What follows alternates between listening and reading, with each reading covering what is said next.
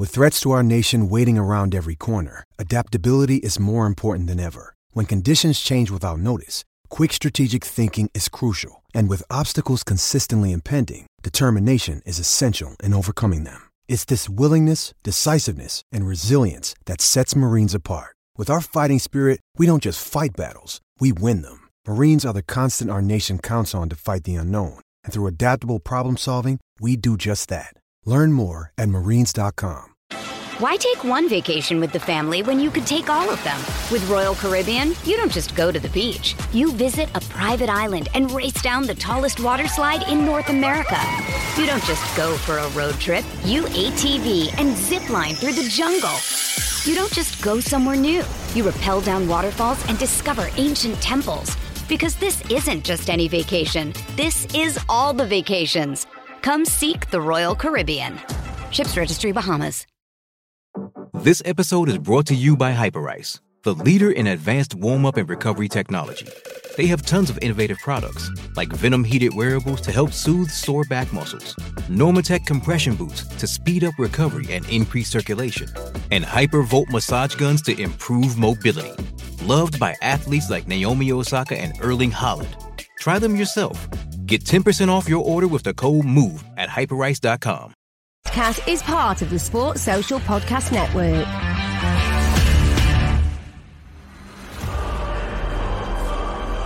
The champions, welcome to the battle.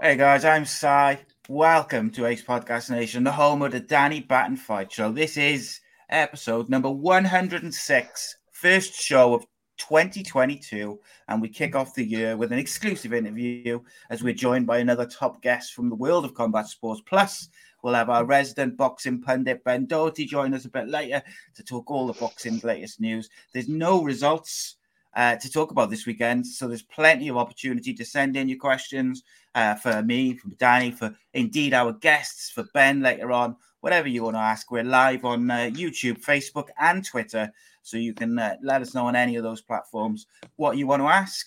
As you know by now, Ace Podcast Nation, home to many a great show and series featuring top guests, expert analysts and more. So please do follow social media, subscribe to the YouTube channel, click that bell for notifications, really helps us out a lot. And if you prefer your podcast in audio form, then all of our shows, the Danny Batten Fight Show included, all available via the Sports Social Podcast Network, the UK's first all sports dedicated podcast network. You can, as I say, find all our shows there. Plus, they do daily Premier League shows. They do podcasts on all different sports. So it's a great website for sports fans, I've got to say. But joining me, as ever, for the first time this year, it is former Cage Warriors champion, UK MMA legend, Mr. Danny Batten. How are you, sir? That's right, listeners. Yeah, got a bit of withdrawal symptoms now. It's been a few weeks since we've had any proper MMA going on regards to UFCs and stuff, but yeah, it'll all come to life very, very soon, I'm sure. Yeah, and it's ended up being a bit of a longer gap for us between shows as well. We normally have like a week, maybe two, but I think it worked out at like nearly 3, and it's it's all been a bit confusing, if I've got to be honest. I'm not used to it. But our guest this evening, he's on a 3-fight win streak. Bellator heavyweight, currently ranked 4th in the world. None other than Linton the Swarm Vassell, fresh off a successful 2021. Welcome back to the show, my friend. How are you? Thank you. Great introduction as well. Thank you. All is good. Like it, mate. All and people good. will notice Thanks for having me, boys. People will notice, mate, it's nice and sunny where you are. It's not sunny. It's not. Is it? It looks nice. I don't think it's sunny out there. No, it's not. No, it's hot. But it's hot. It's hot, but it's not sunny today. It's lots of clouds. So for me, that's not a good day. But it is nice, so I can't complain. Yes, that's indeed, me mate. being spoilt, being out here for so long. But so I suppose the first place to start, Linton, is how do you assess your 2021 and like how difficult was it with the pandemic, everything going on? Yeah, so frustrating because I was told I was fighting, like maybe February. Obviously, down the months kept going by. Then I finally got a fight in July. I got injured 3 weeks out. So I felt great going into it.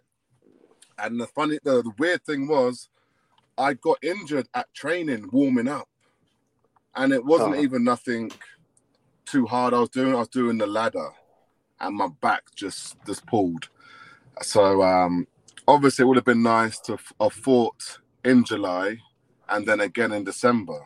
I haven't been active. Bellator haven't been keeping me active, so it would have been nice to have fought twice. But we're speaking, and hopefully I'll be fighting soon. So once I do, obviously get, the announcement, contract and stuff. Obviously, I'll let you boys know. But to get the win after all that, obviously, last year, fighting, not fighting, and to beat, obviously, Tyrell Fortune, top level wrestler. Everyone was counting me out. Like all the media. How you gonna handle this? How you gonna handle that? But they don't know.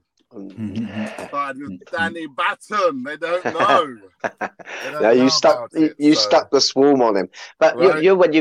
When you first shot in on him, he did defend your takedown, didn't he? Quite solidly. He had a deep under pummel. Yeah. He's pretty weighty guy on the hips as well. I see you step behind his legs, quite a bit of movement, and eventually just sort of smothered him down. So rather than executing what would typically be seen as a clean wrestling takedown, you did what the Swarm does, which you just attach so tight to him, you literally just drag down and wore down on him. Was there a time in that fight that you began to realise, hey, I know what the winning formula is? Was there a point when you're like, I've got this guy?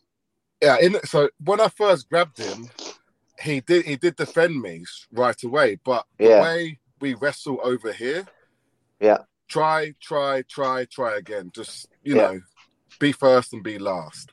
Yeah. So I knew I'd get him down at some point, and it pretty much was after I got him down, I was like, I've got this. And I really thought I was going to finish him in the first round. Because there was a few times where I had him, obviously pretty much wrist ride. Yeah. And he wasn't really defending too much. So I feel like I made a mistake in trying to finish it a little bit too early because I really thought I was going to finish it. And then once I didn't finish it in the first round, then my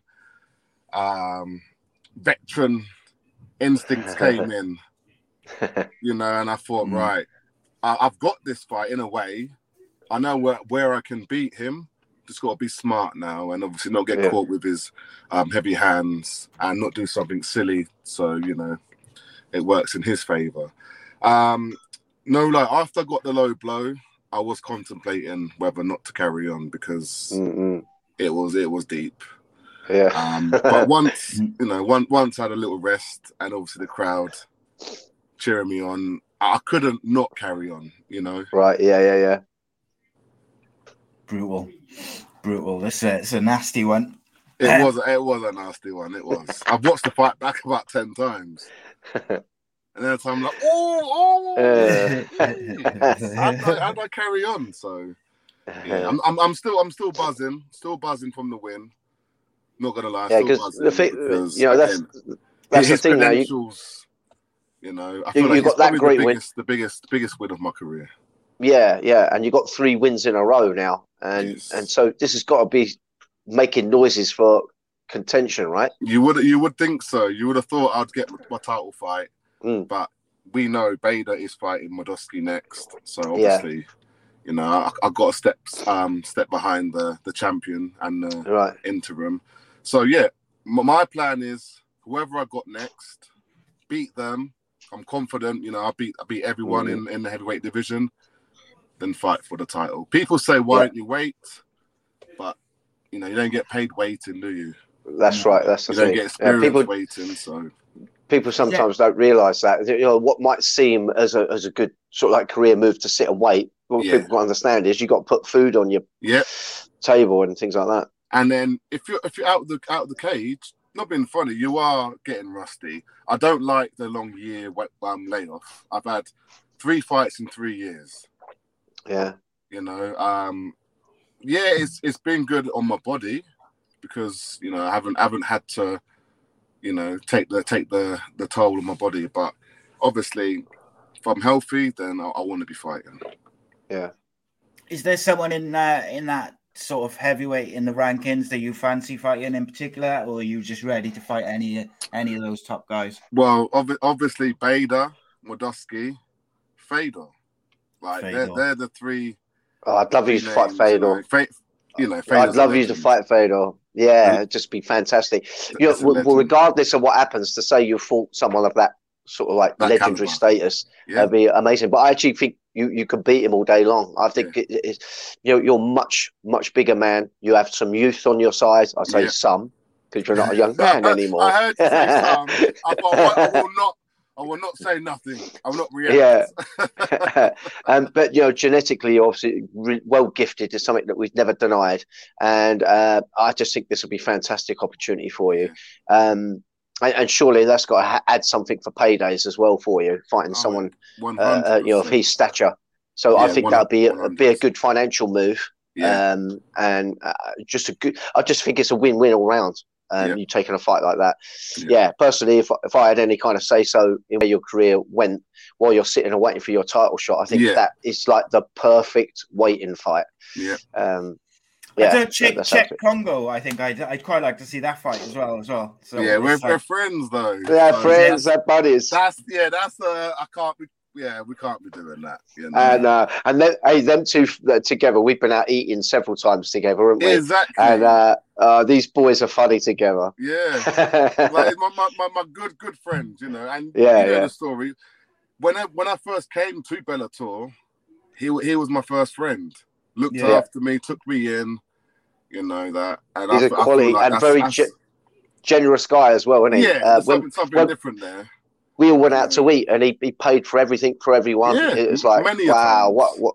And didn't really know me in the big scheme compared to someone. But yeah, he looked after everyone there that night when we all went out together. Quality guy. Amazing. I'm really interested in him. I've seen him obviously in pro wrestling as well. He's done a bit of that. I get him on the show then. Come on, we waiting for Danny. Come on. Yeah, let's get Czech on. Yeah, I'll reach out to him if you want. If you want to win him on. Yeah, that'd be great. That'd be awesome. And I'll put you two obviously in contact. Yeah, that'd be awesome if we can do it. Gaz has asked you a question straight up in the chat, Linton. He said, "How did you end up in the States full time?" Sorry, I didn't hear what you said. Sorry. Gaz in the YouTube chat has just said, "How did you end up in the United States full time?" So the story was, I fought Emmanuel Newton, and I really thought, I'm gonna beat this guy. We trained our asses off in it, Danny, for this. Yeah. We trained everything. It didn't go my way. Obviously very disappointed, So it was let's try something different. And Danny was always saying to me, "Go here, go there. We don't have everything you want here. Go to this place, go to that place." So Danny was always giving me advice in how to get better and obviously how to get, different training from everyone because one place doesn't have it all. So after that loss, it was like let's do something different. So I hit up Black Zillions at the time, I think ATT and another place, and Black Zillions came back to me first. That's the end of the story. Went there one time for 2 weeks, and I never wanted to come back. So that's how the story went. Because it's interesting. Obviously, you're like a Brit out in America, but actually, the Bellator European side was quite active over in the pandemic. Once they got up and running, they were very active, and it was almost like we saw more of the European cards from a Bellator point of view than we did the sort of North American and the American. It really ones. was. Which is obviously is great. Look, we just want to see these fighters and you guys getting to fight at the end of the day, you don't get paid if you don't fight. And and I don't know if that was what happened with me because, they didn't put me on the American card. Yeah. It would have been nice if I was in Europe, obviously, but it's just the way it worked out, so. It's all good, I suppose. It's all good. At the end of the day, we just hopefully, touch wood, starting to get back to a bit of normality now and things really hotting up.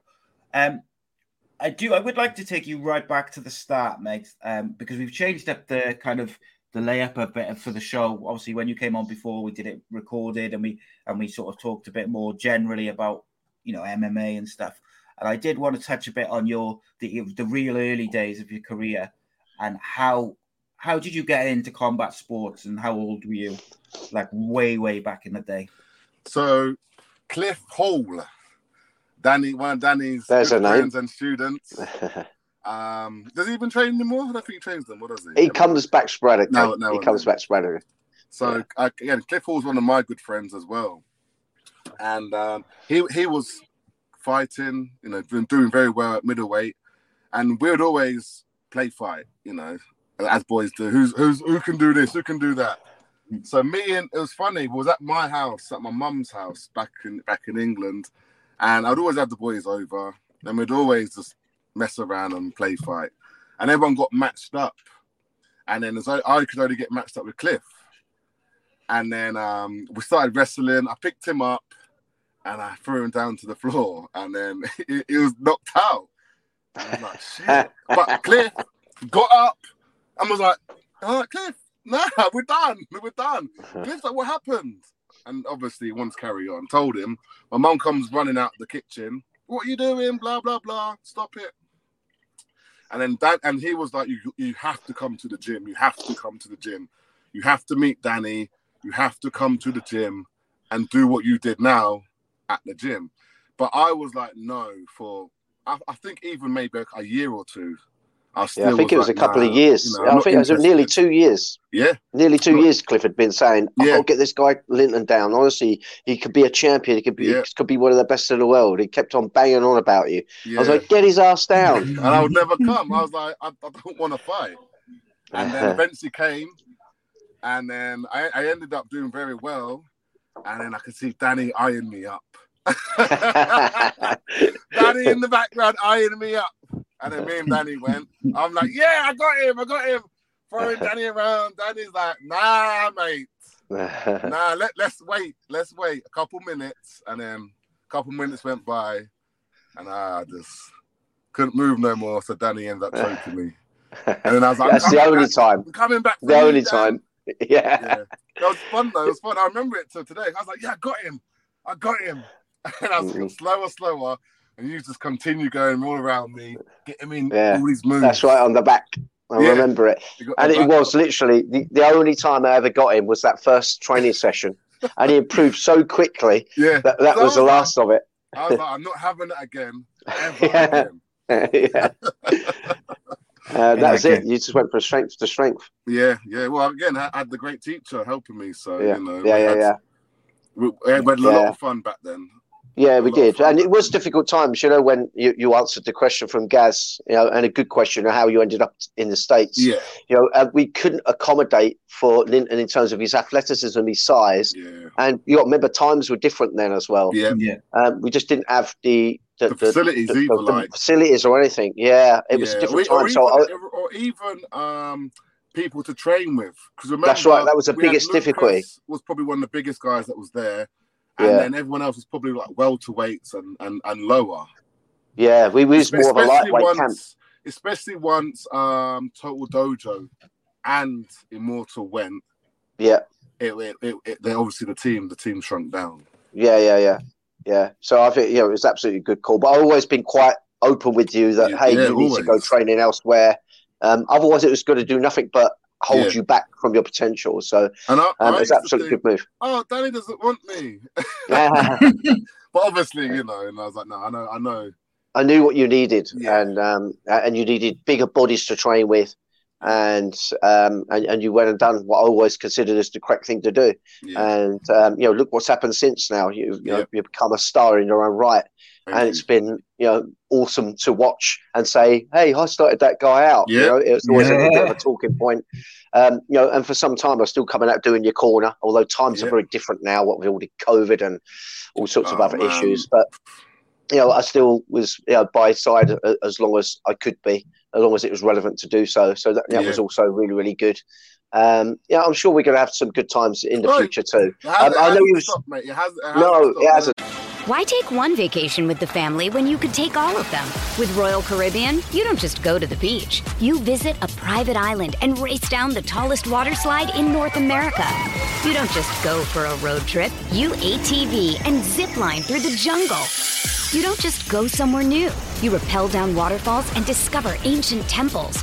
Because this isn't just any vacation. This is all the vacations. Come seek the Royal Caribbean. Ships Registry, Bahamas. Yeah, and there'll be another time when things do clear up, you'll be back in the corner. Yeah. And I haven't even fought in England since 18. Yeah, it's been a long time. It's been a while, hasn't it? Yeah, and I know you was going to come over, wasn't you? But you couldn't get over. You was going to come back over and train for a little while and see your family, but there was a hiccup with that. Obviously, all the pandemics and stuff. Yeah, couldn't fly back. Such a shame. And I was going to come back for Christmas and spend 2 months. That's right. So the embassy's closed, so once they open, I can come back and actually. Because we was all buzzing. Yeah, we was all buzzing that you was going to come. I heard the whispers that you're coming. I'm like, that would be awesome. Yeah. And but it never happened, unfortunately. I was so gutted. But it will slow down. I know. Issues that we're having. That's the thing. It's like this pandemic has stopped so much. Yeah. But Florida's been quite open, isn't it? Florida's open, but it's not just Florida, it's everywhere else. Yeah. So, like, if I would have flown back to England, I would have been stuck because the embassy's closed and my visa has expired. Right. So, as long as the embassy's open, I can come back and then they just stamp it. Yeah. But because it's closed, I'll be there till it's open pretty much. And that could be months and months on end. Sure. So it didn't make sense me being sort of stuck. Yeah. While I have obviously a house here and obviously, Yeah. Craig says, does that mean you haven't seen Danny's obviously new facilities in the place, the BST? You've been there? No, or you I haven't? have. Yeah. So I've been back many a times. So I was even back last year. Not last year. Before the pandemic. 2020. Yeah. Wow, 2020. I was back for December. So I've seen obviously BST. Yeah. I'm guessing obviously over the last year it has, obviously much more work has been done to it. Yeah. Because remember when I was there, I know a lot more things had to be done. The bathrooms weren't 100% finished. Yeah. He wanted more stuff done. So it'd be nice to come and see obviously another year of how much forward you've gone. Yeah. I like it. Yeah, it's one of those things, isn't it? Like obviously both yourself, Linton, and Danny, experienced guys in terms of the fight game, and things have moved on massively in terms of facilities and the things that are available to fighters now. In terms of, like, you look at even just some of the UK fighters who've come out with the UFC or with Bellator or even with One Championship over the last couple of years, who've come out to the States, and you see them training with various top teams around the country, and it's only going to improve their skill sets by training with different coaches, different teams, stuff like that. That wasn't available to when Danny was fighting. That wasn't available. And with you, like, you're an experienced fighter, like, Have you noticed a difference in the quality of fighting generally over the sort of maybe the last 5 or 6 years? I have. Not so many people are just one-dimensional now. That's one of the biggest things I've noticed. A lot of athletes here know, either the striking and ground, or vice versa. They might obviously be better at one discipline, but they're good at both. Where I felt like before, back in the day, you was only really good at one thing. If you was a striker, that's all you was really good at, and you'd get submitted. And in the same, if you was a grappler and you couldn't get them down, you're probably going to get knocked out. And I felt like it was that way for a long, long while. Now, I feel like times have changed so much. Not just with the training, not just with the, obviously the fighting part, but like with the training part, obviously strength conditioning, that's a big part of it as well. Compared to what I used to do back in the day to now, it's so different. It's so different. For the better, though. I remember when I came here, I was like, what, the session's finished? Like, we did like 35, 40 minutes. I'm used to doing an hour and more. But they're like, nah, because you've got training tomorrow. So obviously, you don't need to break yourself down every day. Yeah. Where I thought if I wasn't exhausted every day, I had a bad session. That's how I used to think, but I know that's not the case. I guess you learn a bit more about as well. I think not only the facilities and the ability to train with other teams, but also I think things like sports science and nutrition and that sort of stuff. All that knowledge in combat sports generally has progressed massively, haven't it, over the years? So it's a bit more, like you say, whereas back in the day, you would have trained till you dropped, sort of thing. Yeah. Whereas now, it's maybe that's not the way to go and things like that. But it's only a good thing at the end of the day. I think. Of course it is, and your body's not getting bumps, getting beaten up as much. Yeah. Where I think I had to hit hard every time and spar really hard, grapple really hard, do 10 rounds here, 20 rounds there. Yeah, some days it's great to do it, but every day, obviously, you can't. 100%. It catches up with you after a while. Yeah, I say to I say to quite a lot of guests, like when your job is to get punched in the face every day, like it's going to take its toll. Yeah, and that's just the way it is. And I think it's about being clever about it and saving those big hits for the big fights. I guess. Yeah. Well, you don't want to take them in the fight, but save them. Yeah, you know what I mean. No, because now I only spar really once a week. All right, okay. Yeah, where before obviously it was twice. I think back in England it was 3 times, right? Yeah, we should do it with 3. So what I'll do, obviously fight camp, I'll step it up. But when I'm out of camp, I'll sometimes I won't even spar. Just obviously it's that you don't want to, get that scrambled anymore than it needs to be.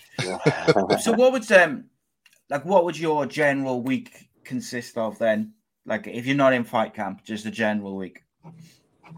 So I'm not in fight camps usually, maybe once or even twice sometimes a day. So Monday will be just MMA drills. And then Monday, that's at 10 o'clock for like an hour 20 minutes. The evening will be Henry's kickboxing class. We'll do kickboxing drills. That's about an hour as well, maybe hour 20. And then Tuesday morning is sparring. It could range anything from just boxing, a couple of rounds, kickboxing and MMA. So he sort of tricks your body, and it's not always 5-minute rounds. So we could do 10 3-minute rounds, or we could do like 5 5s. Just depends on obviously how he feels. And then maybe take the evening off. It's do as you please in the evening. It's show up and work on something you like. Run a few errands, take the time off. Go see some friends or something. And then Wednesday is wrestling. In the morning. Wednesday afternoon, 2 hours after, is strength conditioning. And then that's how the week sort of goes. Thursday is like Tuesday, and then Friday is like Wednesday. Yeah. Okay. And then what about like nutrition and stuff? Obviously, you're a heavyweight. Yeah. Like what sort of calories and food do you take on generally per day? So I don't work on calories. I just eat when I'm hungry. I eat pretty good. Now and then have my cheat meals. But yeah, pretty much eat a good 4 to 5 meals a day. Try and add in my smoothies and stuff like that. And just get my cheat meals in moderation. You know, some days you can have. It must be so much nicer now, because I remember when you used to do light heavyweight. I mean, you was a massive light heavyweight. Hard. Yeah, you was so specific on what you ate. Yeah, miserable. But it must be nice now that you can relax a little more. And I would personally not do things because I'm like, well, I've got to cut weight, so I can't come to dinner. I can't do that. Where now it's so different. You know, I can go out and do things and not worry how much I weigh. And as long as I'm not, you know, overeating and I'm coming in at 250 pounds, something like that, like 109 kilos, 110 kilos. That's too heavy. So I try and stay about 108 kilos. Yeah. Good stuff. I'm interested in it at the moment. Yeah. Obviously, and then keep that cardio up as well. I've just finished swimming. So I do my swimming, do my bike, skipping, all that kind of, you know, explosive and, you know, length training. I can't run as much no more. The old knees, you know. Yeah. Old knees, back, ankles. Gaz says, what do fighters generally think of interim titles? I like them if the champ is not active. But what I would like better is to strip the champ and then there's no interim. But I understand it. If the champ's not busy, then yeah, make an interim title. Personally, I would want to be a world champion than an interim, because it's just the word interim is not world, if you know what I mean. Yeah. So everyone would say, oh, you're an interim champion, not the world champion. So it's good for when champs aren't active, but obviously the real deal is what I want. Yeah, it's a weird one. I know what you mean about, like, if fighters aren't active and stuff like that. You can see why they create an interim. I'd understand if someone's injured. Yeah. Then okay, you're injured. That's okay, you know. Then interim. But if you're just not fighting or doing other things, then you need to come on, take the title off you, or something needs to happen. You need to just come back in and start fighting. Yeah, 100%. I agree. I didn't like the fact that they created the Cage Warriors interim title. And they did. Yeah, with Jordan was the champion, and then he was injured, but it wasn't a long-term one, Danny, was it? And I think it was almost. I felt like it was almost like they just wanted to make the Cherrier versus Paul Hughes fight a bit bigger. Probably. But I didn't think it was needed. They could have just made it a number one contenders match and beyond it. Like, there we go. That could have been cool, especially if he wasn't injured for long. Yeah. I just felt like it was just adding a title to the mix, which didn't need to be added. Like, Jordan was clearly the champion. They probably These guys were the contenders. And then now they can do champ versus champ. Yeah, almost, yeah. That's what they'll put. That's what they'll say.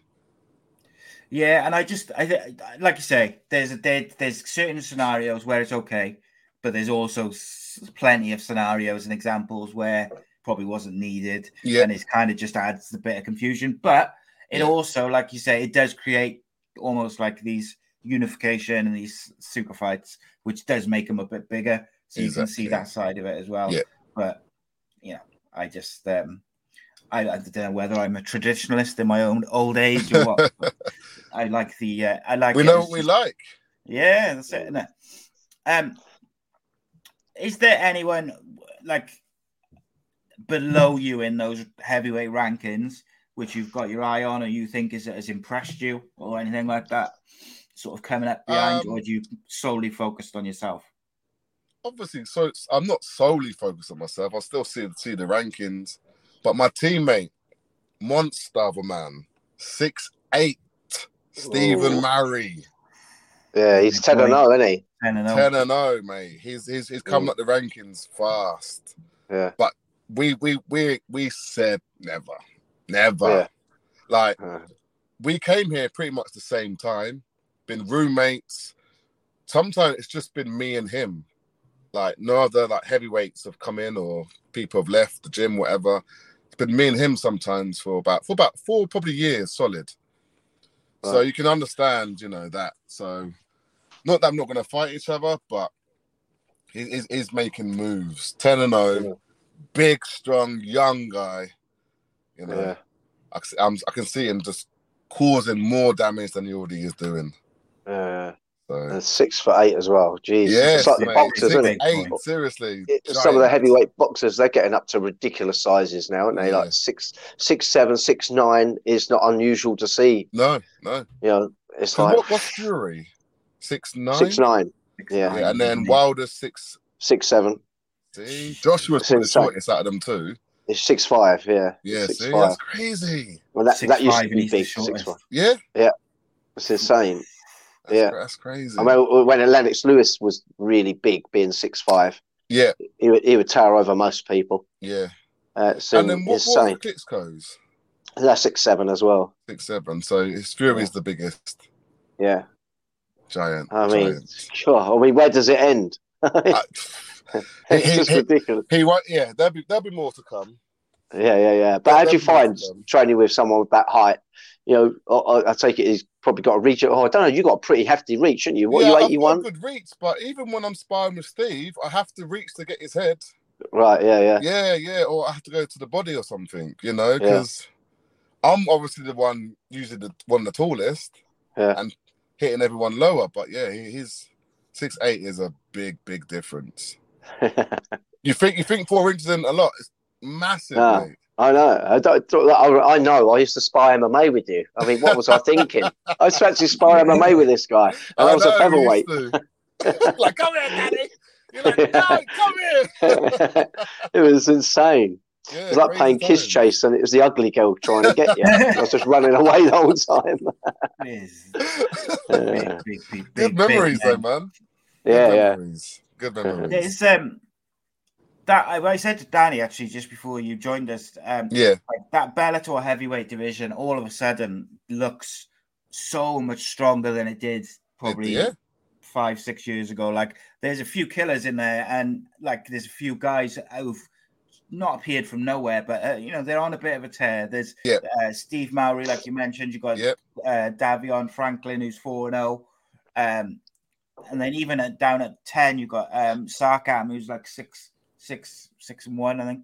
So there's plenty of bodies in there, all fighting for the same thing. Exactly. And I think you're positioned nicely though, Linton, 4th, below the legend.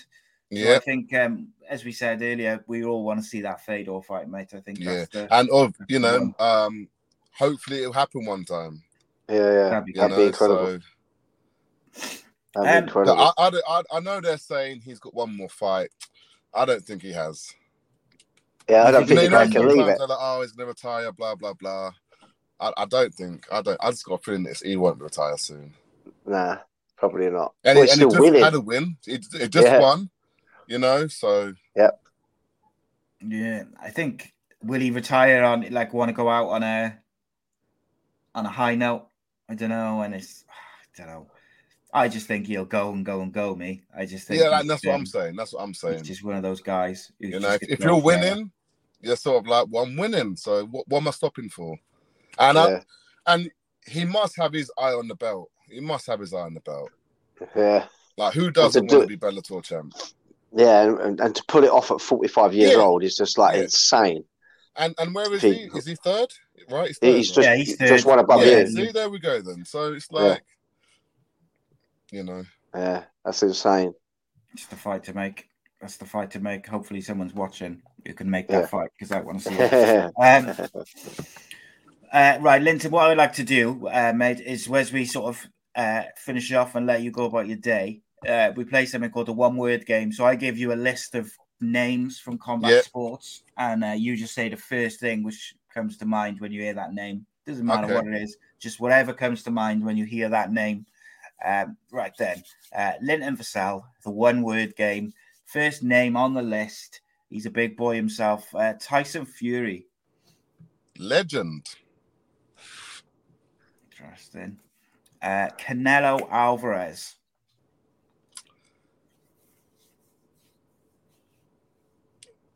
100. Interesting. Jake Paul. Ha!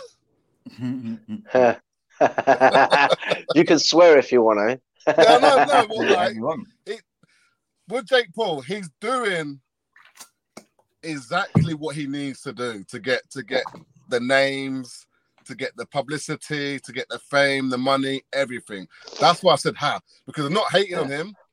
I don't like him. I don't hate him. Ha, like, well done, bruv. Yeah.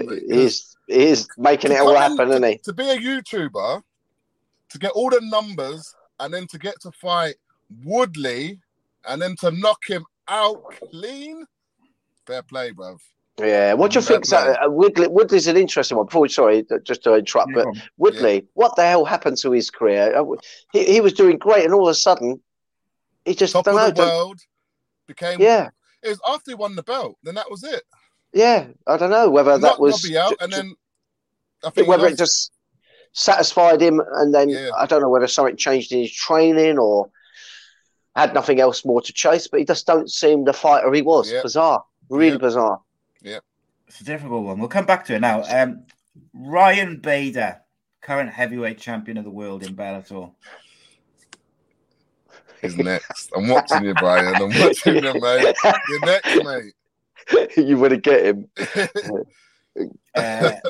Paddy the Baddie Pimblett. Interesting.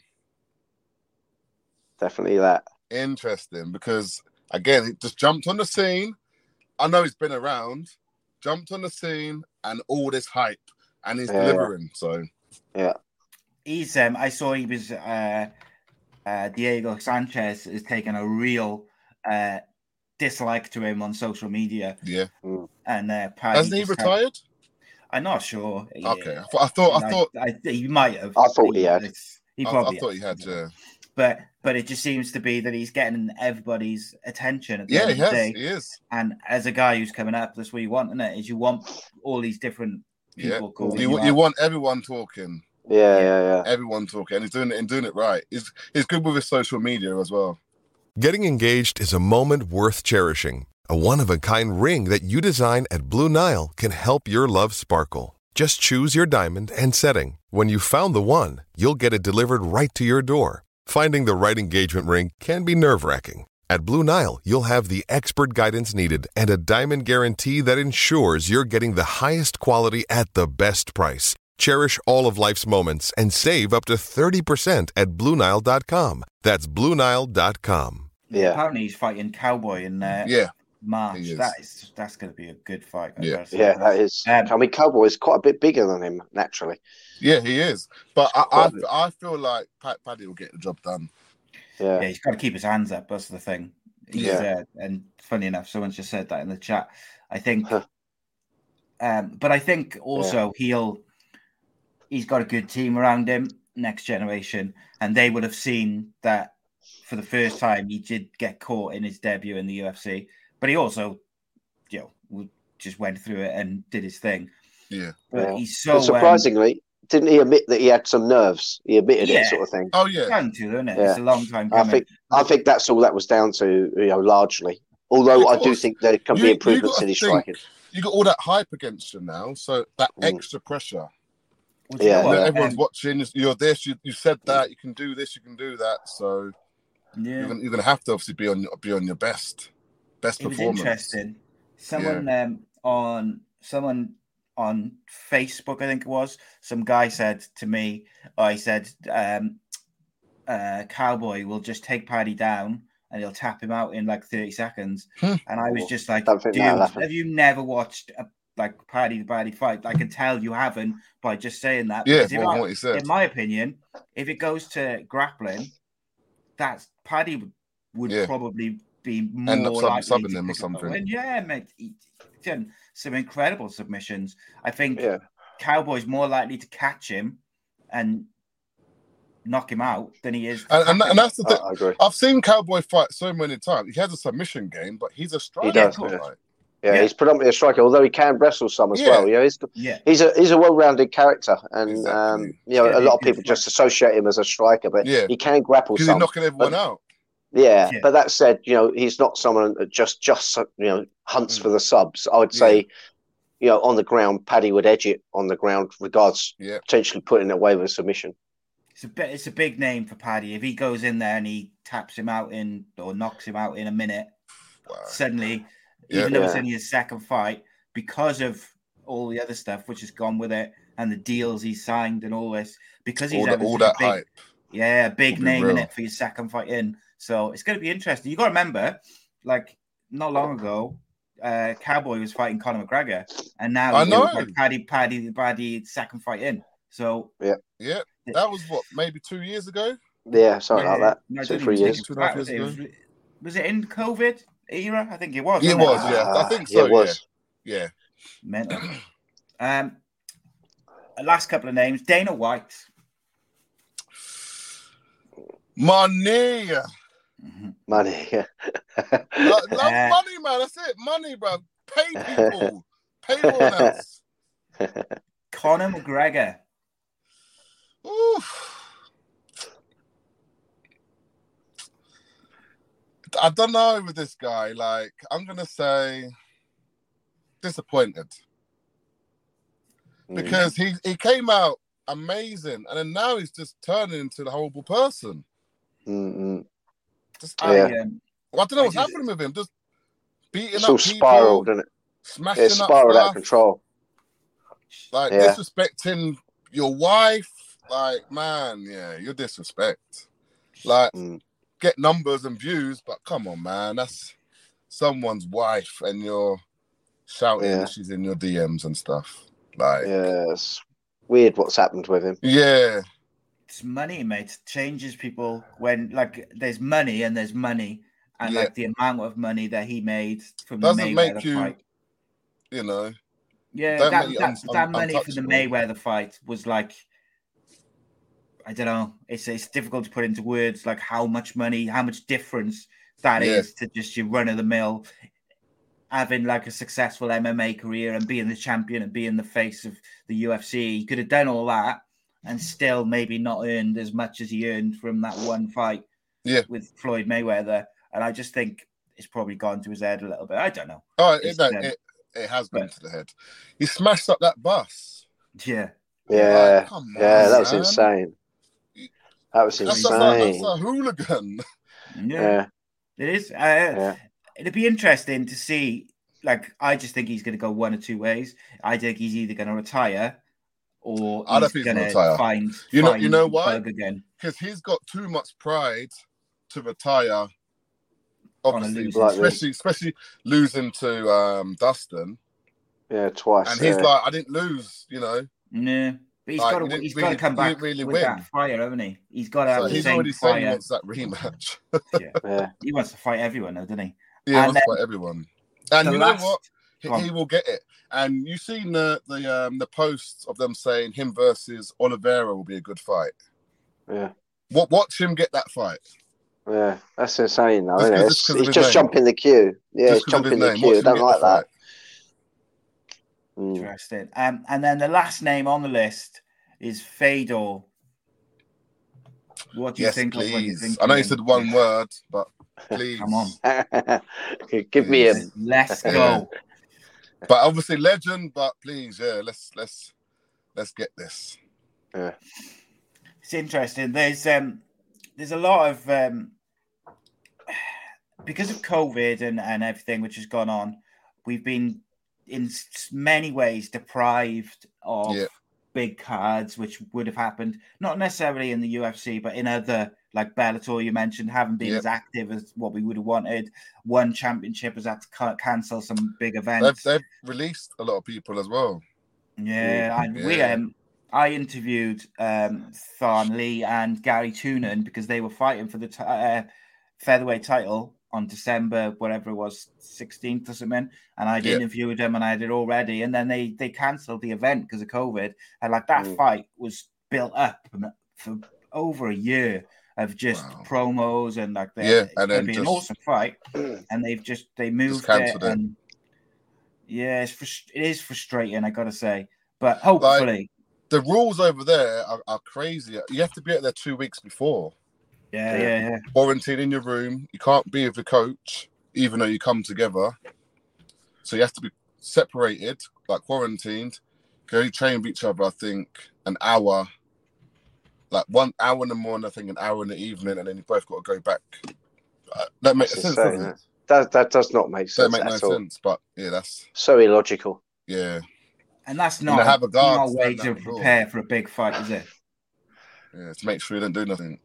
Yeah, that's weird. But, it's difficult, isn't it? Because like if you're doing that and you're preparing for a championship fight, that's not ideal, is it? Like, you want to be. If you come with your manager or trainer, you two can be together. Yeah. Like it don't make no sense. You travel together. You should be able to be in a room together, and especially if you can train and then be separated again. Just stay together. No logic in it whatsoever. I can only imagine you going crazy in your room. Yeah. By yourself. You can't leave. You're quarantined. Yeah. I'll be like, I'm not fighting, man. Yeah. It's a weird. Release me and let me go somewhere else. You know? It's a weird one. I'm hoping that fight is. It was initially for December, early December, and now I think it's January. But I just hope they do it because it's going to be a great fight. Yeah. And they've got some phenomenal fighters on their cards. Like we had Mighty Mouse on and stuff like that, and like top level fighters who they've pried away from other promotions for whatever reason. So they've got an incredible roster of guys. They put on incredible fights, but they just not active. No. And I think fighters are going to be getting frustrated. Like it's okay for the ones who've got their own facilities and all this sort of stuff where they're working every day, training people and doing this. But not all fighters have got that. Some fighters need to fight to get those things. And I think COVID one of my friends, Antonio Caruso, he was in the same boat as you say just then. Hasn't fought in maybe a year and a half now. He's been released now. Finally got released. But he was in that boat as well. Can't earn no money if you're not fighting. Looking for fights, but just not getting it. Yeah. So it's hard. No Filter MMA said the women's divisions in Bellator are suffering a lot due to in the COVID era, if you like. Yeah. I think it's general. What do you make of Chris Cyborg?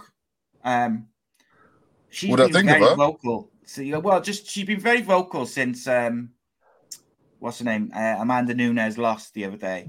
Has she? The other week. Yeah, she's been like, I noticed like she was in the comments of like I saw something about that stuff and Amanda Nunes, and I was like, what did she say? Just give it a big one, basically. She said something about give me a call, Dana. Stuff like that. Things like that. But then she did when someone put on there, but didn't she beat your ass before? He goes, I didn't want to fight there anyway. I'm just kidding. So I don't know. It's just I don't know. Yeah. Obviously, she probably hurt because she lost to her. Yeah. So she obviously wanted to say something to sort of maybe get people talking. You know what social media is like. Yeah. People want you to talk about them. So maybe all she wanted was people to react and you know what I mean? Because she's with Bellator, they're the ones with UFC. I don't think how they're gonna fight, Yeah, that's it. Yeah. I think it's going to be interesting. I think that women's featherweight division in Bellator, I think looks really good. You've got, obviously, like you said there, Kat Zingano, who's looks like she could be next for Cyborg. I don't know whether I just don't know. Haven't you? They're doing Leah McCourt versus Sinead Kavanagh. I can't wait for that. I think that's going to be such a good fight. Yeah, I don't know whether Kat Zingano can win.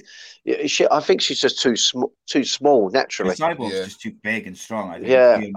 I think. I mean, she's got the talent and the skills to do it if she can get her to the ground. But I know. I'm not so sure. I understand the difference. Cyborg is so physically, strong. Like genetically unusual. She walks through everyone. Other than Amanda Nunes, she has just walked through everyone who's tried to get near her. Zingano, she'd have to use her grappling. I've not seen anyone put a grappling clinic on Cyborg. Never. No, same. No. But is that because she just walks through it and she just... Well, she can wrestle some. She could grapple. She could grapple as well. She just never had to rely on her grappling. Yeah. And I think she's so physically strong to these girls. Get off me, shrugs them off. She's able to throw them off probably a lot easier than any other girls. Yeah. Some girls grab them, take them down, and No Filter MMA said he thinks the difference with Kat to the other girls is that she won't engage on the feet. But I think she'll just shoot. With Cyborg, she is so big and so strong that she's, whether she can do this to Kat Zingano is another thing. But what she has done so often is she's decided where the fight's going to go. Yeah. And she will, if she wants to walk through, she wants to knock you out, she'll do it. And you kind of don't have a say in it because of her size and her strength. Yeah. But I do think it would be an interesting fight. Credit for her skill set, mind. It's not just because she's big and strong. Yeah. Just a lot of it is because she's big and strong. Yeah, that's one part of it. Obviously, she's got the attributes to do it, physical attributes. But I feel like most girls will grab her and be like, they're shocked. Oh, damn! She ain't moving. Yeah, and then probably end up panicking, especially when they get. Especially some of those younger girls as well, like Leah McCourt and stuff. When they got their hands on her and then they realise, she ain't moving. It's how you deal with it mentally. Then you've got to stick with it. Kat Zingano is obviously vastly experienced. Yeah, maybe she has got and again, she could surprise us. She could take her down straight away. She could get it down early. Yeah, it could be interesting then. Exactly. Yeah, I'd be looking forward to it. Right, Ben is waiting in the wings. Linton, as ever, mate, absolute pleasure. Yeah, thank you, boys. Join us, mate. Really enjoyed it again. Boys. Started off at 222 with a bang. Awesome. That's it. Nice to see your face, Daniel. Miss you, mate. Miss you too, Linton. We'll be hooking up soon later this year. I have no doubt about 100%, that. Somehow, some ways. As soon as I can come back, obviously, I'll let you know. I'll be down in the gym and everything. We'll hang out. Simon, thank you very much. Always a pleasure, my friend. Always a pleasure. Yeah, thanks for having me on again. Speak soon. Keep training. Be safe. I will do, boys. One love. See you later. Take it easy, my friend. Thank you. And just like that, we'll bring in the man himself for the first time this year, Mr. Ben Doherty. How are you, my friend? How's it going, guys? First question, is it okay to keep headphones? Yeah, no, they're all right. Seems right. Yeah, but as long as it sounds okay for you, because I noticed last week for some reason it was a bit quiet, your audio to me. So no, it's not too bad. We can hear you all nice and clear and stuff. So it's all good, as it were. Cool. Good Christmas and New Year, my friend. Yeah, it was okay. I mean, it's obviously because I don't drink. It's not the more traditional kind of celebrating that some people get into. Sometimes I do wonder, why do we have to do this? We've done it for 2,000 odd years. Should we try something different this year? But it never gets supported. So Christmas it is, mate. I love Christmas. Danny's like Mr. Christmas. It just feels a bit, Danny, like everything goes on hold And when you know when you're self-employed and in the personal training business, all the work dries up. It starts dropping out in December. People start cancelling because they're going to office parties and stuff, and they think, "Sod it." I mean, January is always great, of course, traditionally, because you know why? The New Year's resolutions and time to get rid of any, the excess gains they feel are made. But it does feel a little bit like things are on hold. And when you go to visit family, I remember there's why I don't do certain things that I do, that they do in my life, like watch mainstream TV or Coronation Street and stuff like that. It's good to remind yourself why you live the life you live as an adult, and you don't necessarily have to do certain things. So that was good, yeah. Spot on. It's been obviously there hasn't been any fights, but there's been plenty of news and different things going on in the world of boxing. One article which caught my eye the other day was basically what's next for Deontay Wilder. And the three fights which came up were Anthony Joshua, Andy Ruiz, or Usyk.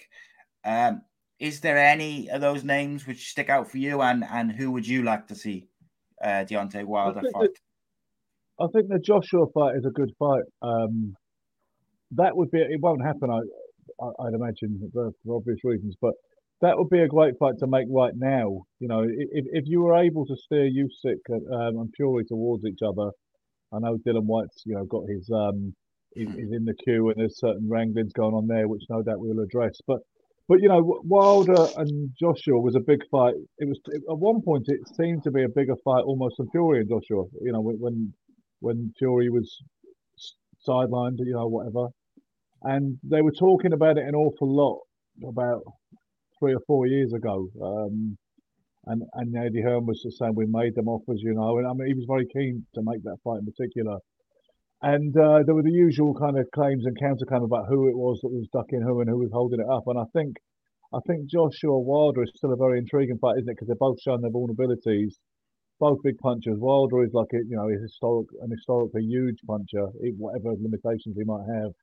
So I think that's a good fight. I mean, I think Andy Ruiz is an interesting fight against anybody if he gets himself in on song again and in some sort of shape again, because they're talking, as you probably heard, that he may still fight Fury in March or April if they can't hammer out this deal with the mandatory WBC challenger Dylan White.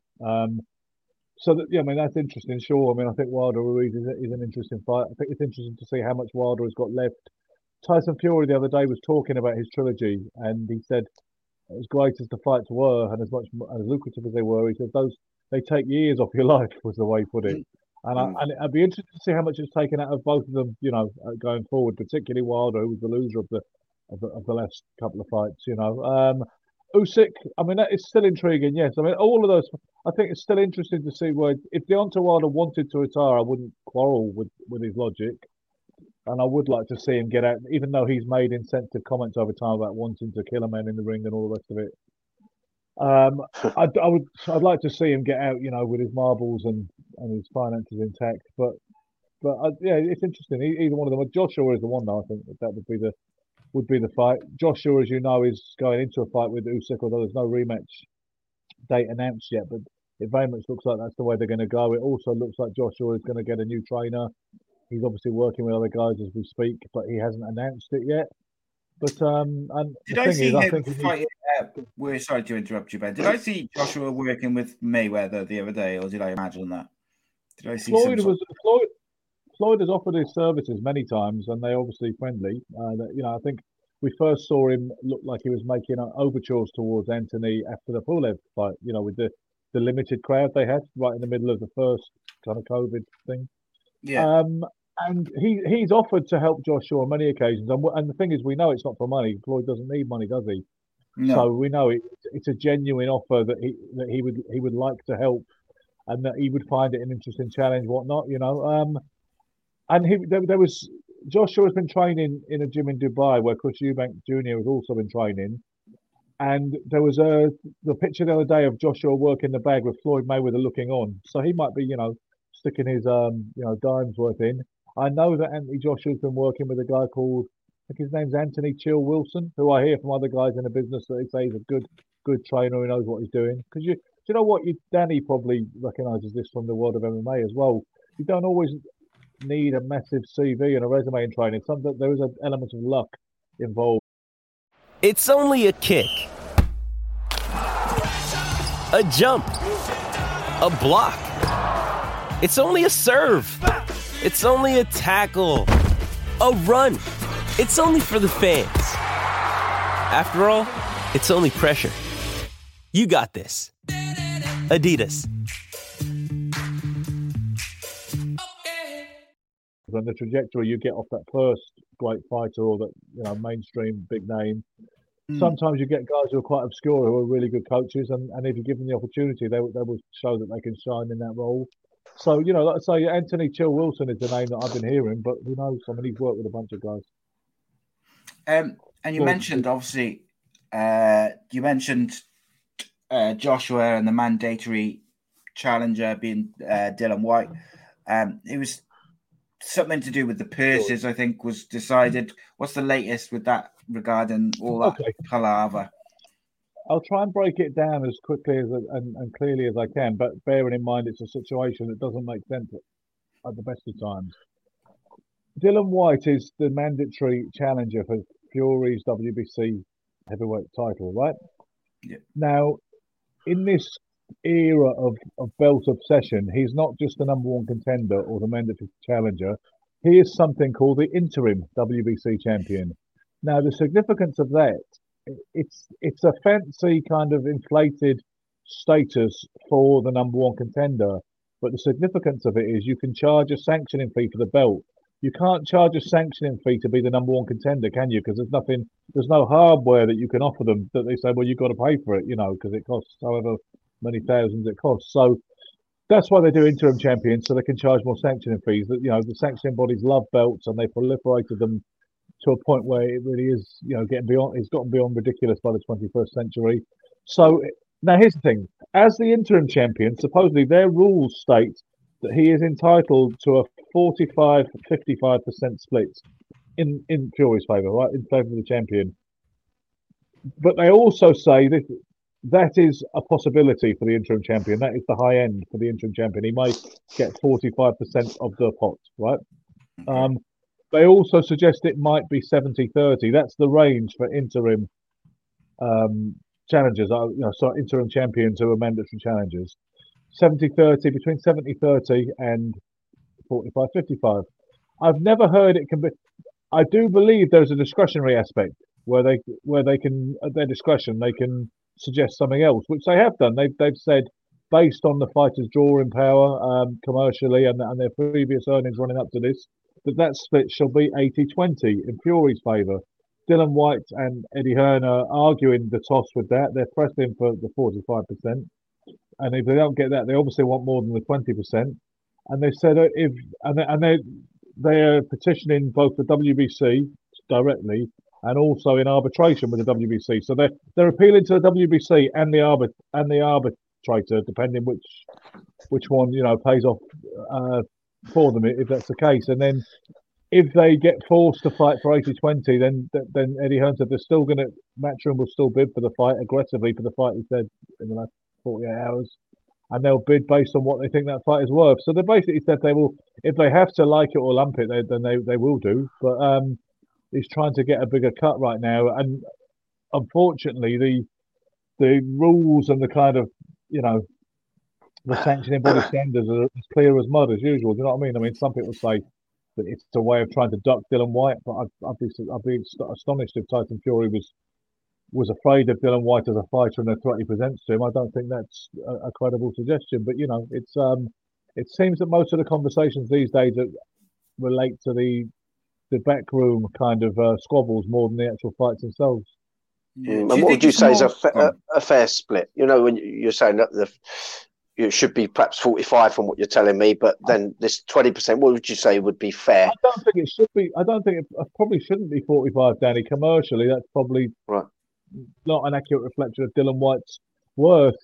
I must stress, I am not an expert in the financial side of boxing. If somebody wants to call me an expert in the kind of the physical side of it, the technical side of it, and the historical side of it, and other aspects, that's fine with me. But financially, there are people who know a lot more about this than me, because I've never dealt with professional fighters at that level, where that kind of money's involved. I've dealt with people up to area and British title level where I know you're talking about people maybe might be getting purses like 16 grand, as opposed to telephone numbers. But my feeling, having already told you that, my feeling is 70-30 is probably the most accurate, right, equitable, fairest split. I think 70-30 is what I would expect them. That's what I'd be pushing for. But you know what? Eddie Hearn knows a hell of a lot more about it than I do, and he knows what he can expect.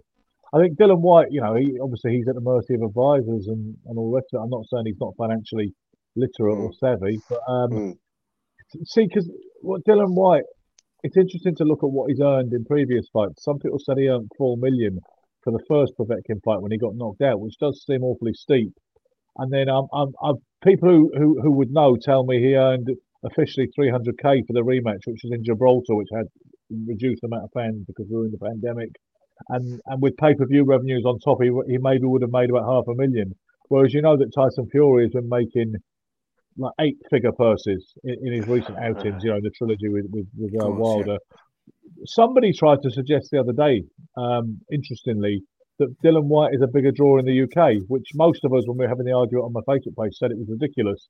But this guy was adamant that Fury is not the proven draw. Unless he's fighting a big name, he's not a big draw on his own, and certainly not in the UK. But then the trouble is he's fought mostly in the States in the last few years, hasn't he? So, in Las Vegas and Los Angeles, all the rest of it. So I would say it's a nonsense to say that Tyson Fury is not, that Dylan White is the bigger draw. And if both of them were to walk down Oxford Street tomorrow at different intervals, you'd see who would get mobbed and who wouldn't. Yes. But do you know what? Maybe the argument that Dylan is a bigger draw is built based on the fact he's fought constantly in Britain, in the UK, and in London and other major cities, and he's consistently done well with pay-per-view figures. But I still think we can throw that claim out, to be honest with you. Yeah, it seems a bit of a I don't know. This doesn't make any sense. Call it a reach. Yeah.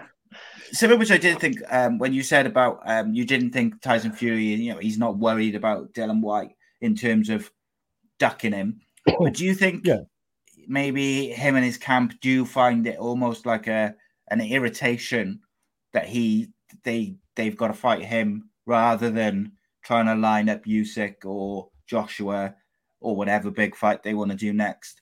It's almost like Dylan White's in the way rather than him being worried about fighting him.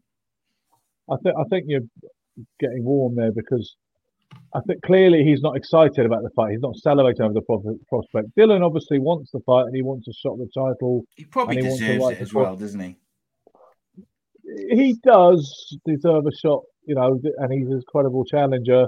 I have to draw the line when people start talking as if he's like Marvin Hagler in the 70s, or if he's like he's like Sonny Liston in the 50s and the 60s. Like Sonny Liston would have fought Floyd Patterson for $50, a cab fare home, and the introduction to the ring card girl of his choice. As long as he was definitely on a promise, he'd have took it. You know what I mean? It's symptomatic, isn't it, of today's fighters that Dylan is more inclined to push for his commercial worth because he doesn't. Barry Hearn made these comments a couple of years ago when he said, in the old days, he said we were like slave drivers, which was obviously an unfortunate term to use when you're talking about a black fighter. And he was talking about Nigel Benn and Chris Eubank. He said they were slaves. He said, but today, he said Dylan Fight is only on a fight contract with Matchroom, so he wasn't tied in. But I think that's got pros and cons because some people suggest that Eddie Hearn hasn't batted for him as much as vehemently as he might have done. Perhaps because he's not as bothered because Anthony Joshua obviously had a more long-term arrangement with him. He has had for ongoing since AJ turned pro. Whereas the idea that White was a free agent and could walk after any fight, some people thought he didn't really ensure the loyalty. Same way that people thought that some people accused Hearn of not really wanting Billy Joe Saunders to beat Canelo. Do you know what I mean? Because you're not because of the nature of the deal you have with that person. So I suppose there's pros and cons to it. But Dylan, what Dylan needs to be careful and what he needs to avoid is pricing himself out of it and ending up with nothing. Because one thing the WBC have said, what he might have imagined is that, you know what, they'll strip Fury for not fighting me, for not complying with X, Y, and Z, and I'll just fight someone else for the belt, and I'll still get to call myself a world champion. The WBC have said they're not going to do that. When talks have broken down about 3 weeks ago, Mauricio Sulaiman, the president of the WBC, said to Bob Arum, "It breaks my heart, but go and find someone else to fight and fight without the title." He said, "While we sort this other mess out." He said, "We're not going to take it away from you." So what he said, he gave his blessing for Fury to fight either Robert Helenius, which hasn't got too many people excited, or Andy Ruiz in the States. And he would just defend his lineal claim to the championship and his Ring Magazine status as world champion, and they leave the WBC belt on ice while they sort the business out with White. So the WBC have already said they're not going to strip Tyson Fury, and if need be, they give their blessing for him to fight someone else with their belt not on the line. So it would seem that their sympathies lie with Team Fury, really. Interesting, very, very interesting. Some other news which caught my eye this week. Previous guest on the show, Gavin Gwynn, who's obviously the current Commonwealth champion, is signed with MTK Global. Now, I'm very, very happy for him. Gavin's a phenomenal guy. He's such a nice guy. He's worked so hard over the years. So I'm excited for him. But I wanted to kind of get your take on what it actually means for a fighter. Like, what's the difference between where he was before he signed to being then signed with MTK? Well, MTK are a powerhouse, and they can make things happen. I think that's what it comes down to. It's whether the people can get you the fights. If you look at, and it's about momentum as well, and pushing in today's climate. You look at someone like Frank Warren, he's a legendary promoter, he's a Hall of Fame promoter, he was pretty much the unchallenged kingpin for nearly 30 years in British boxing. But things happen, guards change and power shifts. And when you look at Billy Joe Saunders, who remained, loyal to Frank Warren for a long time, and they split amicably when he went to Matchroom, but he came to the realization that Warren couldn't deliver those fights for him anymore. Fights that he would have once been able to deliver because of his position in the pecking order that he can't deliver today. We spoke about MTK on one of these previous episodes. And as I said, they've had a meteoric rise. Some people are, suspicious about the kind of genealogy of that, but that's the way it is. And MTK can make things happen and can get you places. They can get you the big fights, and they'll look after you. It's like they'll give you guys you can beat instead of guys that might beat you. You know what I mean? That's a big part of moving fighters. Sometimes when no one looks after you and you're thrown in a little bit, and it's a question of things are stacked against you. You're the B side, as they call it, the away fighter. It's a harder uphill struggle when you get someone like MTK to look after you, as well as they have a lot of they've got a lot of shows, they've got a lot of money, and they've got a lot of influence. So that's what is going to empower Gavin at this point. And I think he's well positioned, obviously, as the Commonwealth champion. He's coming off a couple of wins, so I think from that point of view as well, he's nicely positioned to go to the next step in his career. And wish him well. I hope he does really well as a fellow Welshman as well. I noticed that I saw on your Facebook earlier on you bumped into Joe Calzaghe. Was that recent or was that? No, that was 2015. I meant to say in the story caption that it was 2015 because the whole thing was I was still drinking then. I've not had a drink for nearly 5 years, and I didn't want people to think I'd relapsed. And I suddenly read that. I now know you can't edit story captions because I thought, I wonder if you can edit this. Click on the dots, but you can't because I didn't want anyone being like, "Are you on the beer again?" Yeah. That was sometime in 2015, and we'd done an interview. It was an evening with Joe Calzaghe. Interesting link here. It was an evening with Joe Calzaghe at Grays Civic Hall in Essex, and the promoter of the event was Lee Eaton, who's now an MTK promoter, who's doing great things with them. Lee has had a meteoric rise from the unlicensed, Essex promoter who used to put on shows with some of the stars and used to stage his own little unlicensed shows. Now he is really, really doing well, with a powerhouse like MTK. So Lee did an evening with Joe Calzaghe and he had me do the interview on stage. So we went through Joe's career, but we had a few beers. It was a good night. And then on the way back, that was on the train with me, Joe, Darren Barker, few other people, and we were drinking cans of Kronenberg, and obviously I thought this is kind of cool. I'm drinking with Joe Calzaghe on the C2C, I wonder how many people actually recognise him. These pissed up Essex birds on the way back home, whatever. And that was what it was, yeah. But no, that was a little while ago now. Yeah. So one of the stories which I did notice, obviously we're without fights at the moment generally, but there is some coming up. There's some news. I wanted to ask you about British bantamweight champion Kash Farouk, former British bantamweight champion, who's retired age 26. It says advised by medical professionals, unforeseen circumstances. Is a bit sort of vague. He's failed a brain scan is what it'll be, Simon. I think that's basically what it is. Somebody messaged me, who's a Scottish ex-pro, messaged me as soon as I put that out. I think it was Friday, wasn't it? He said to me, it didn't come from me, but he's failed a brain scan. People always forever inboxing me saying, this didn't come from me. That's part of the whole kind of thing of having your ear to the ground, isn't it? But I figured it must be medical, and it's usually neurological when somebody says that. And Cash did say in an official statement the next day that that it comes. I'm having to make this decision because my medicals or whatever it was, are not good, are not sufficient for the border control standards with higher standards or new standards having recently been introduced. I think was the way he worded it, but.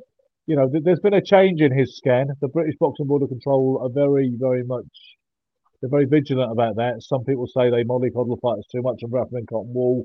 I've known many fighters have their license either withdrawn or they've never been granted one in the first place when they were a great amateur, looking to realise their dreams as a pro, and they had that taken away from them because the board didn't give them a license, but I think the defence, in favour of the board is always that we've got the best safety record. I don't know if this is true, by the way, but it's always regurgitated that we've got the best safety record in the world in this country, and that's something that the border control jealously guards, and that's why, so it is a shame because Cash was a really good fighter. Seems like a really nice lad as well, and he is so young. He's in the prime of his life. I thought Lee McGregor's improved as well since they fought, and he's doing really well. But I thought when they fought, I thought Cash deserved the decision. It was close, but I thought Cash was a bit unlucky not to win that fight. And I think he's impressed me since. And obviously, I mean, he was putting a brave face on it, and it sounds like he's surrounded by good people who are going to help him with the next step in his life. But no doubt your world's in bits because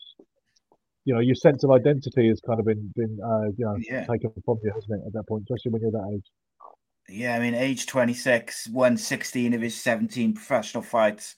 He is poised to go on to big things, I would imagine. He's it's all he knows. And to have that ripped away from him is brutal. Fighters struggle enough when they're old and it's all over and they can't fight anymore. These guys like Evander Holyfield want to keep going so an arm or a leg falls off, and so many other examples. So it must be so much harder when you get it taken away from you in your youth. It's a bit like there's a fighter I know from that I used to know from the TKO gym called Tommy Martin who did quite well and became English light welterweight champion. Then he lost the fight to John Wayne Hibbert, who's another localish sort of lad from Essex.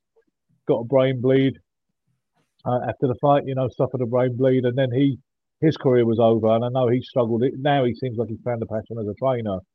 But it took him a while, and he went through that period of maladjustment over the whole thing, and not knowing what he wanted to do with his life. So, I mean, I hope Cash doesn't go through that. I hope that they say he's going to be involved in other things now in the business, and the people that he's been working with up to now are going to find a role for him. Yeah, I hope so. I mean, Danny, obviously, as a former fighter yourself, to have that ripped away from you at such a young age is hard. It's particularly when you're at a young age, but you have achieved quite a lot already, and you're on the brink of sort of really, going on to special things. That must be very difficult to deal with. Yeah, I mean, I hate it as a trainer, seeing young talent come up through, and then they meet girls, and you don't see them fulfill their potential.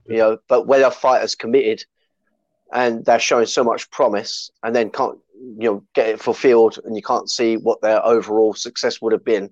I mean, that's just utterly cruel. because that's obviously personal to the fighter themselves as well as a coach. But yeah, that I can't surmise that that's a very nice situation to be forced into. It's such a shame. On the plus side, if there is an issue, which there seems to be, they've identified it now. They've identified it early, and at least we're not talking about a far more tragic story. Exactly that. 1 year, 2 years, 5 years time, where we say, people like Johnny Owen, the Merthyr Matchstick, who died in 1980 fighting Lupe Pintor at the Olympic Auditorium in LA.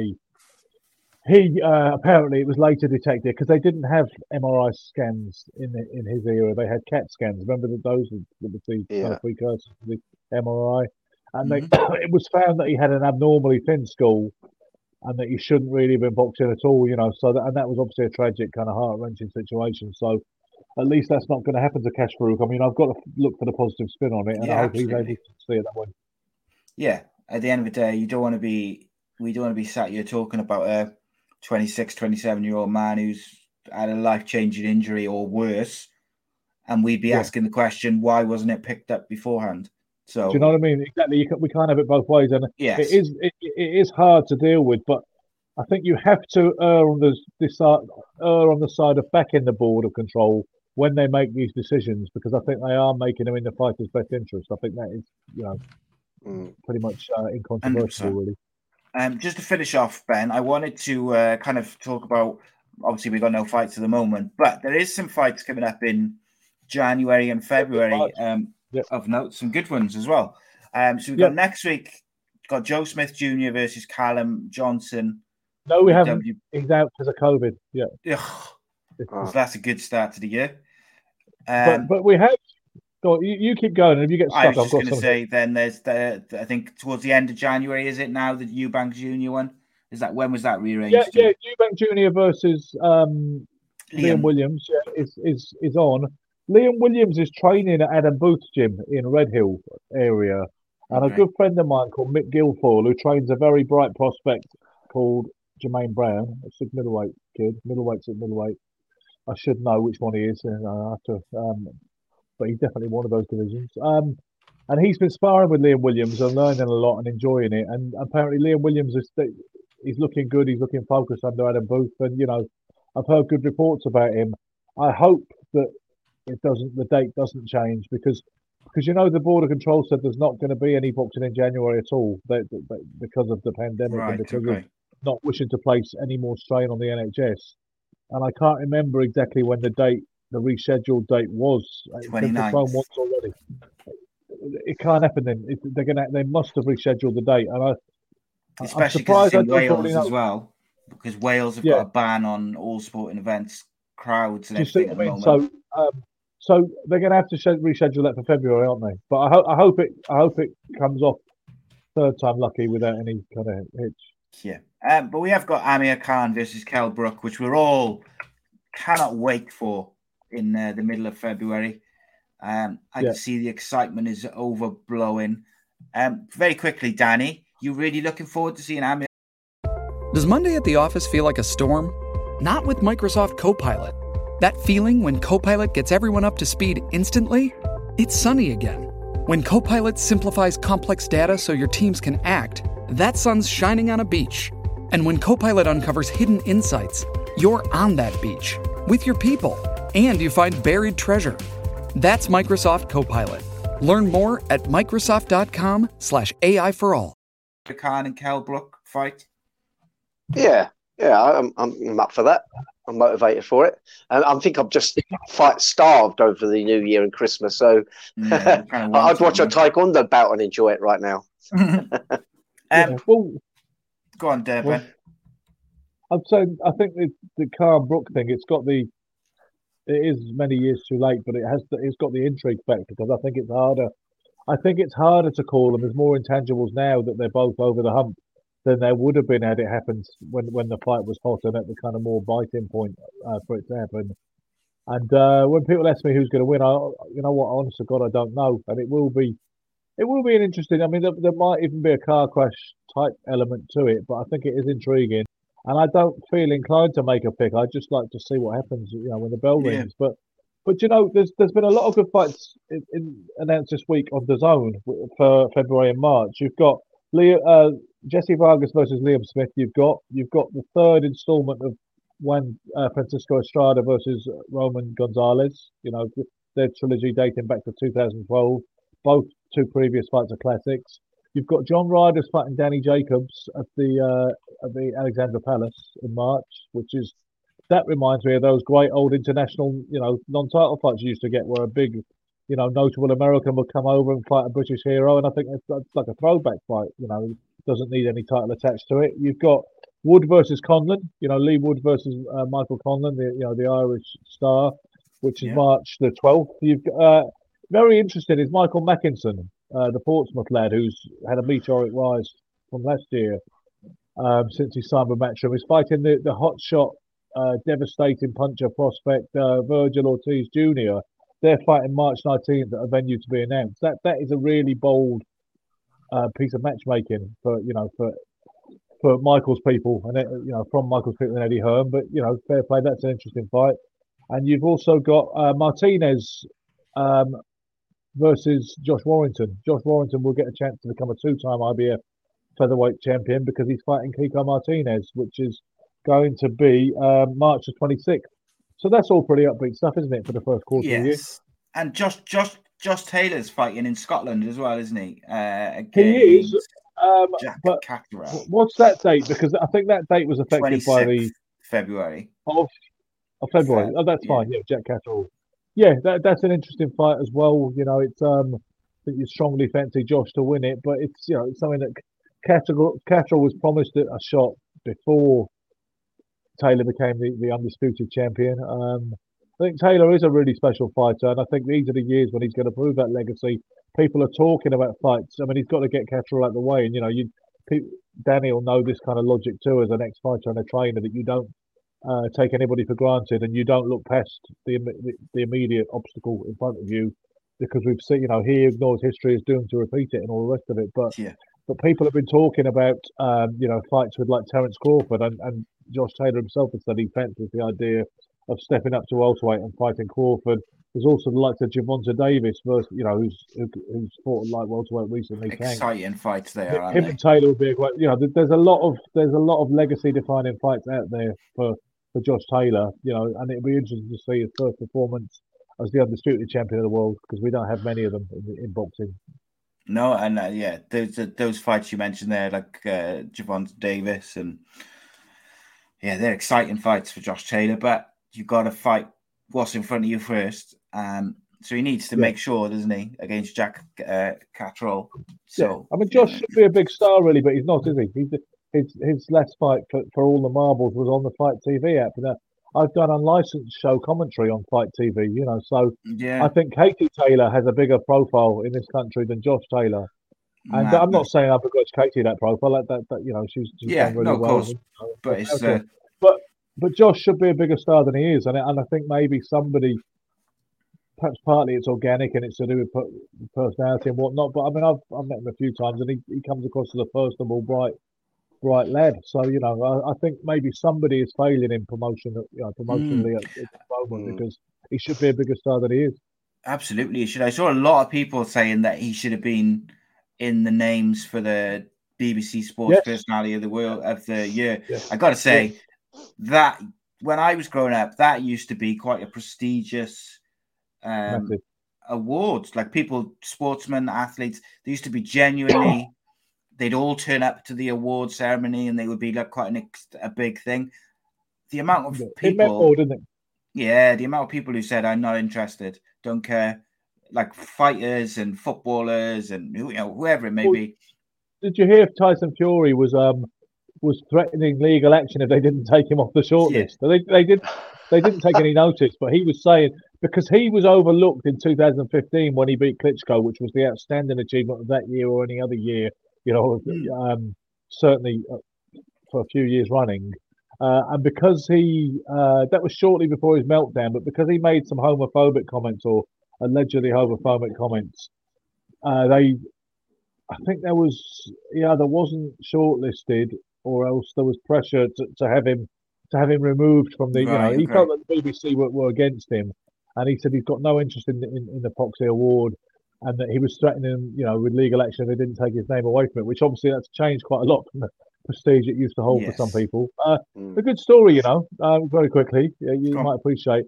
Lloyd Hunnigan was going to get it in 1986 when he sensationally beat Donald Curry for the undisputed welterweight championship of the world in Atlantic City, and he didn't turn up because he was too busy banging Maria Whittaker, basically. Paige Striegel, remember her?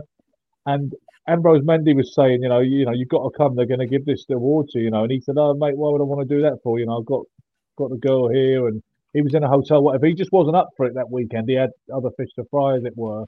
So they gave it to Nigel Mansell instead. That's a true story. Well. There we go. There we go. What would you rather have? Well, I think the page 3 model probably, but you'd always go for the sporting achievement, especially back in the day. The BBC Sports Personality of the Year award it meant something back then. Doesn't anymore. I think the women would keep, wouldn't they? The page 3 models. Yes. There was another day for that, whereas there isn't for the Sports Personality of the Year. But it's true that basically Lloyd Hunnigan essentially snubbed it because of his libido. Madness. Because he could have gone and got the award and then gone back to Surely that would have been even more kudos. Take her to the thing. I mean, we need to get Lloyd on here one time, right? And get him to explain himself about the whole thing. Absolutely. 100%. I would like to know the ins and outs of that story, so to speak. I'm not really comfortable with your kind of, what's the word, metaphor there. But terminology was a bit... fun. It's the first show of the year. Right. Ben, as ever, thank you very much for joining us. Myself and Danny got a little bit of MMA and some adverts to do, but we'll allow you to leave. And as ever, Ben, it's been a pleasure, mate. Really enjoy it, and hopefully we'll have some fights to talk about soon as well. But if there's any news and things like that, we're always happy to have you pop in and join us. No problem. As am I. Nice one, boys. Cheers, Ben. Cheers, Ben. Ben Doty again. Always a pleasure, Danny. Just want to really just wrap us up, mate. Just have a quick look. UFC is back next week. Kelvin Qatar fights Chikazi in the main event in the featherweight division. Who you got there, mate? Who you got? Oh, that's a tricky one, isn't it? If Qatar can stay elusive, I'm going to go Qatar, but he has to stay elusive and he has to have his footwork in order to keep it striking. I like Chikazi, I got to say. Chikazi is just really, really good, but Qatar, I think Qatar can win it, but like I say, he has to have a good game plan. He has to have a good game plan and stick to it. Otherwise, he's going to end up with a difficult night on his hands. I'm going to give it to... I'm going to go with Chikazi, I am. I'm going to go with Chikazi. Just for the height, reach, and just general... He might just get hold of Qatar. Awkward. Yeah, I think he is awkward. But I'm just going to say Qatar, just simply because I think if he knows what he's doing in terms of, keeping his strengths alive, he'll be able to dominate the centre line and move off centre every time because he tries to come in and grab a holds of him. So, we'll see. But, I've got the same concerns regards what Qatar's got to deal with in that he's got height, reach and general size to deal with. And then the co-main event is Muslim Sadikov fighting Michel Pereira, which is an interesting one. Sakov is 18-2. Well, obviously, Michel Pereira, 26-11, 2 no contests as well in there. He's very, very experienced fighter. I'm kind of interested to see how this one goes, but I fancy Muslim Sakov myself. Yeah, me too. I'd be more inclined to go that way as well. Just got a little feeling, I think. Yeah. And then we've got Caitlin Chikagian versus Jennifer Maia. That's going to be a good one, I think. Yeah, it's another hard one to call. Who's going to win that on the night? That's just 100%. Such a good matchup. It's going to be a good throwdown, no matter what. That's for sure.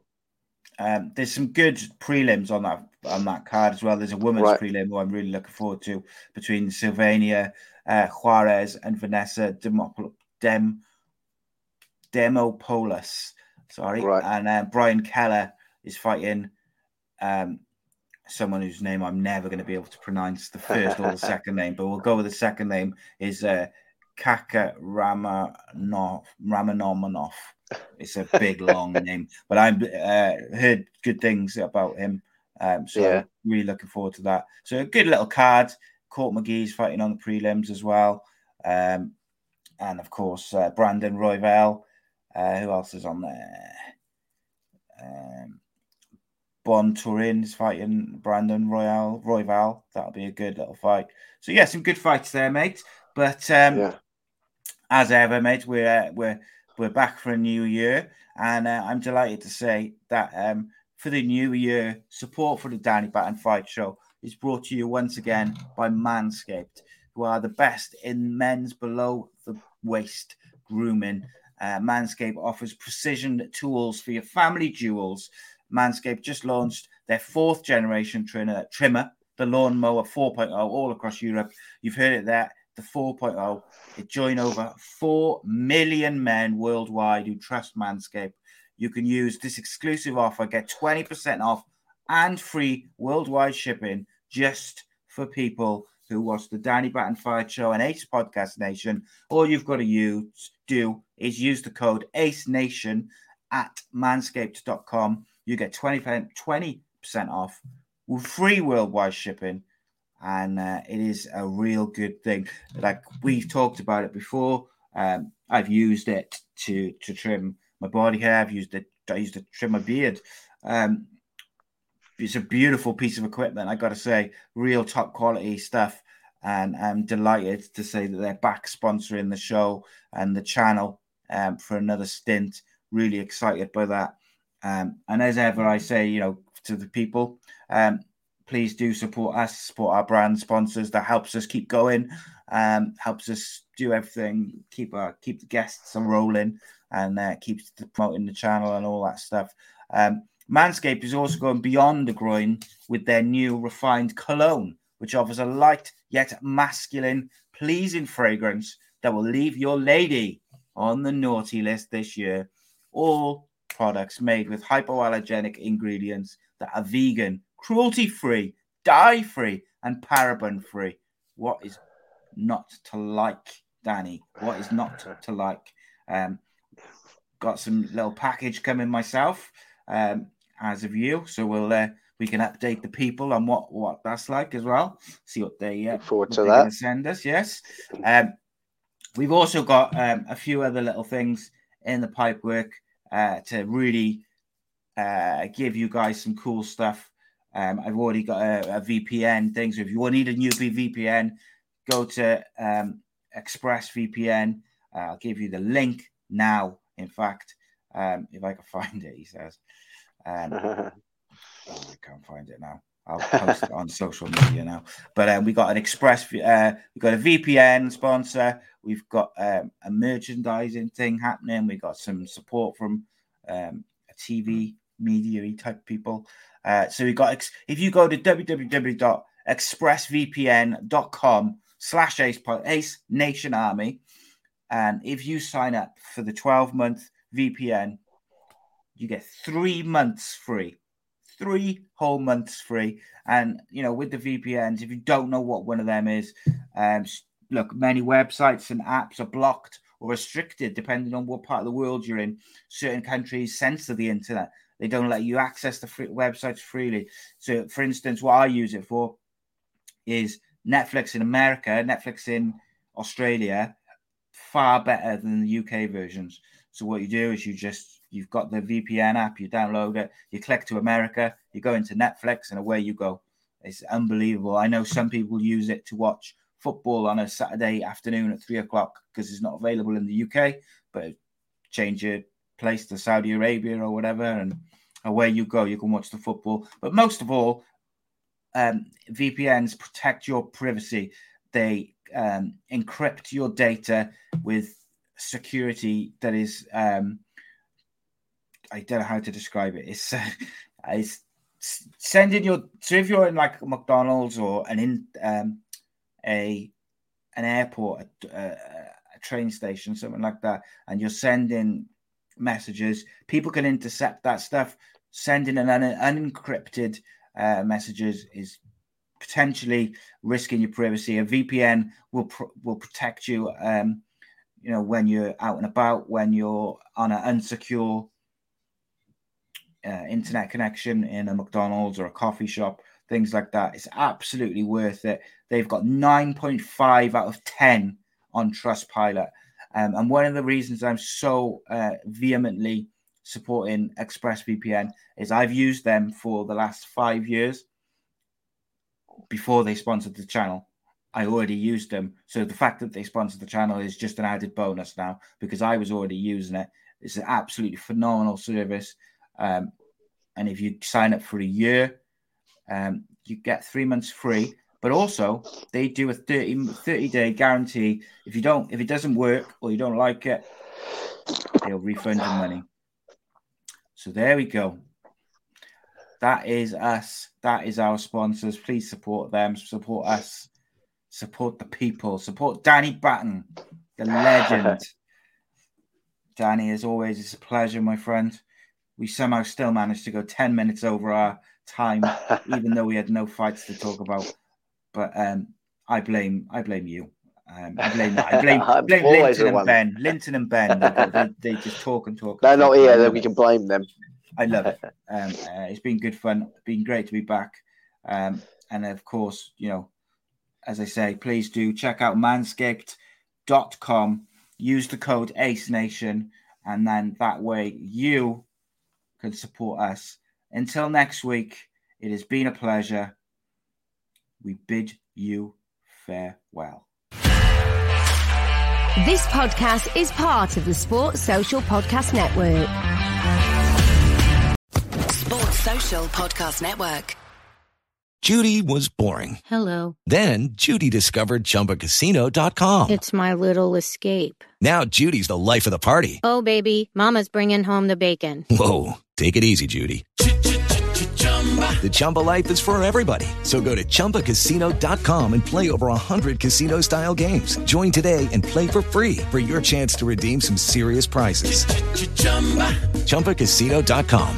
No purchase necessary. Void where prohibited by law. 18+ terms and conditions apply. See website for details.